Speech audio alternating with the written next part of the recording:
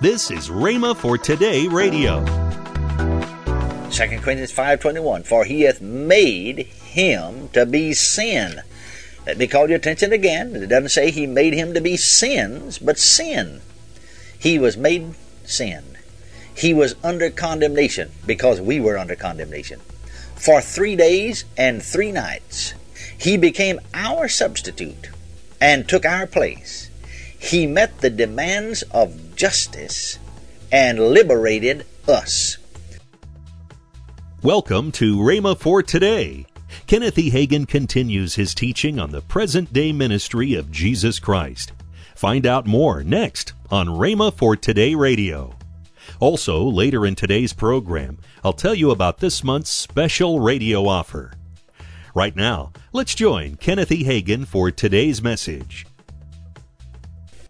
Now in this same 9th chapter of the book of Hebrews, let's look at verse 24 through verse 26.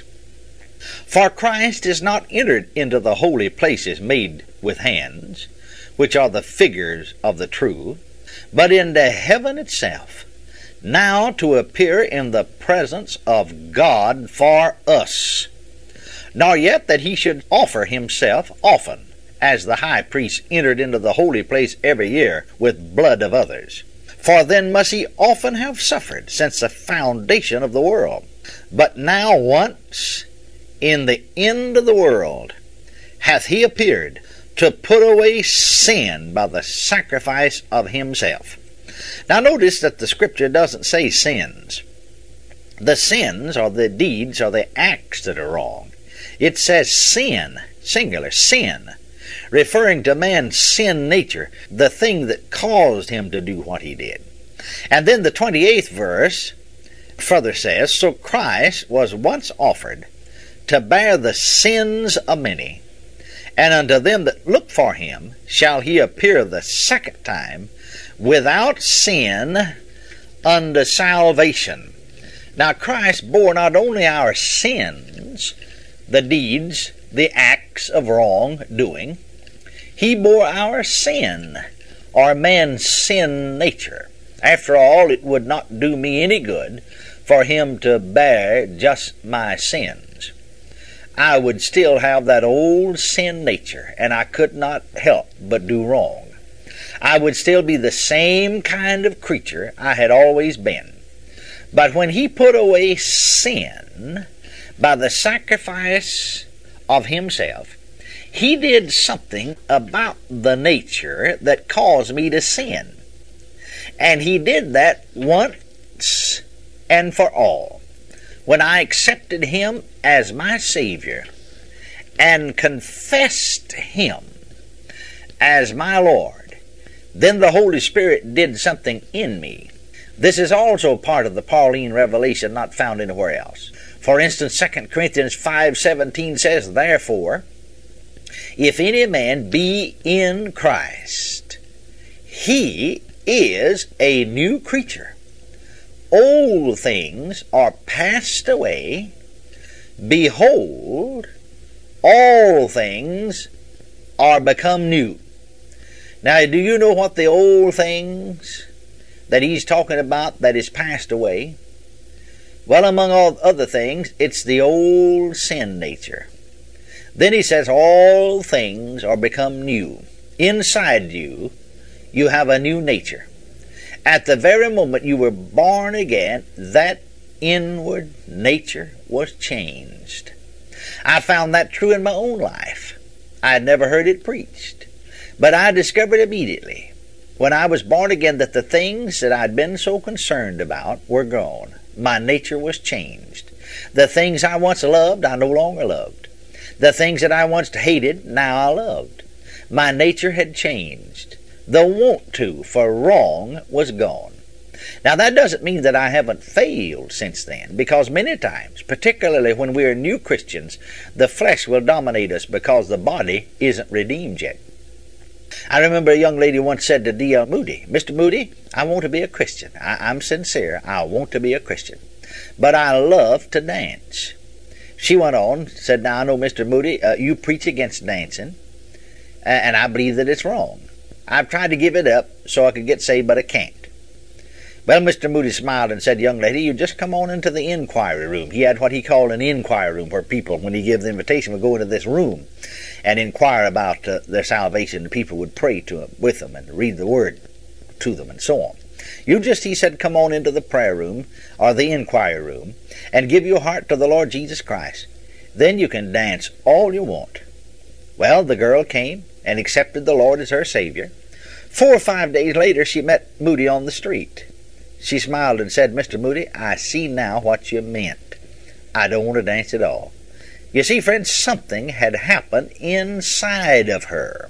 So it was not the sins that men committed, but man's sin nature that had to be put away. He put away sin, it said, by the sacrifice of himself. And if Christ had just dealt with our sins, the deeds, the acts of wrongdoing, we still would have had the same sin nature. Now, under the old covenant, the blood of animals could only cover sins. It couldn't put away sin. It was man's nature to sin. Therefore, the next year the priest would have to enter in again and offer a sacrifice to cover the people's sins. But we have a better covenant. In fact, we read back here, one of these verses of Scripture we read, I think it's so important that I think we should look at it again. We read a verse of Scripture here where he says about the ministry of Jesus and about the fact that some good things to come. In other words, it says that he entered into the presence of God on our behalf in the case of this new birth, or in the case of his high priestly ministry, so that the new birth would become available to us. And so it tells us that he has entered into the presence of God for us. And then it also tells us here in Hebrews 9, 11, 12, our text, "But Christ, being come an high priest," now notice, "of good things to come." And so you see what Paul is saying, that under the new covenant, we have a better covenant. Well, he stated that also in another place here in the book of Hebrews. But here he says, well, if it's better, then it has some good things to come, doesn't it? So, you see, through the new birth, Christ took away our old nature and gave us the nature of God. The want to, in other words, for wrong and sin on the inside of us is gone. The sin nature required God's own beloved Son to become sin. 2 Corinthians 5:21, you know, said, "For he hath made him to be sin." Now notice it doesn't say he made him to be sins, but sin. He hath made him to be sin for us, who knew no sin, that we might be made the righteousness of God in him. That's 2 Corinthians 5:21. Now no wonder he cried on the cross when he was made to be sin. Matthew 27:46, my God, why hast thou forsaken me?" God had forsaken him because he was taking our place. He became what we were.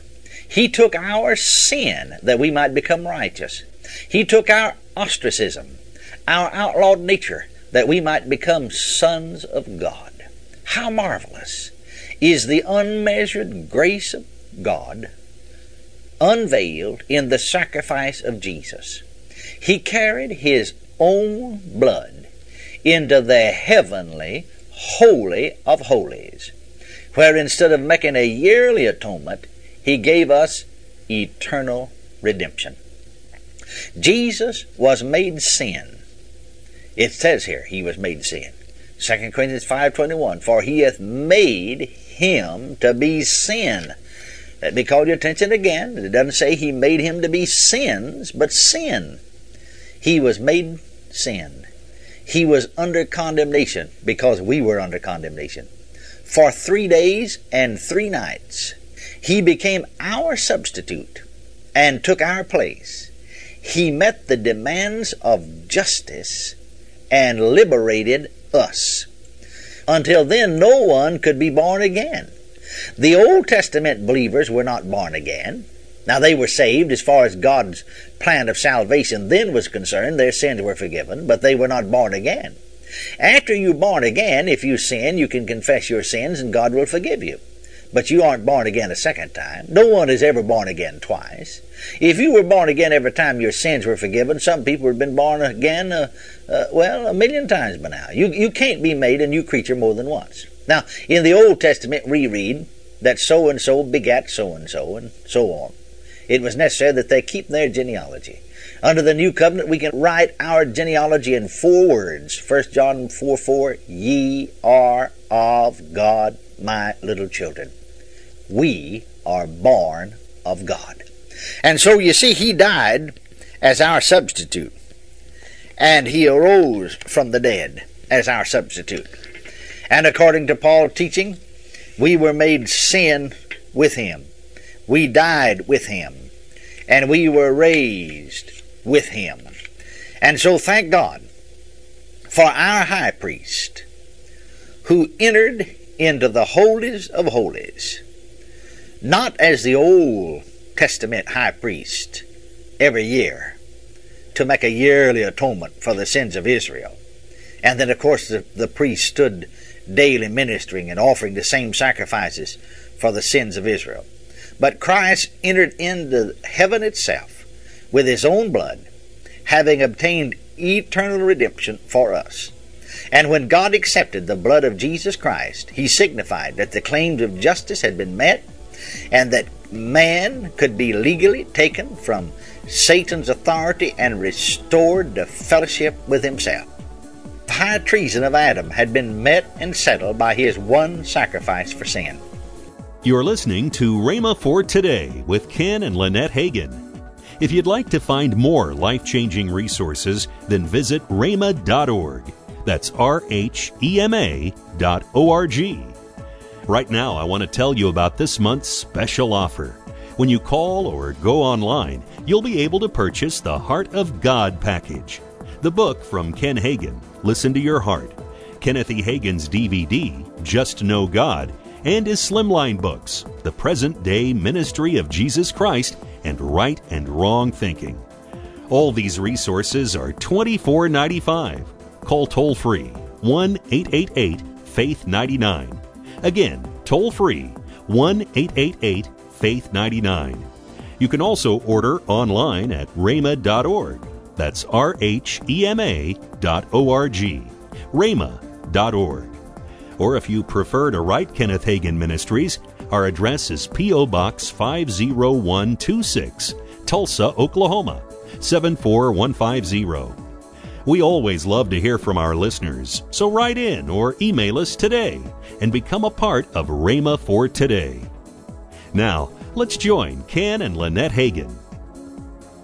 Some people ask us, they say, well, how does your ministry keep running? How do you do it?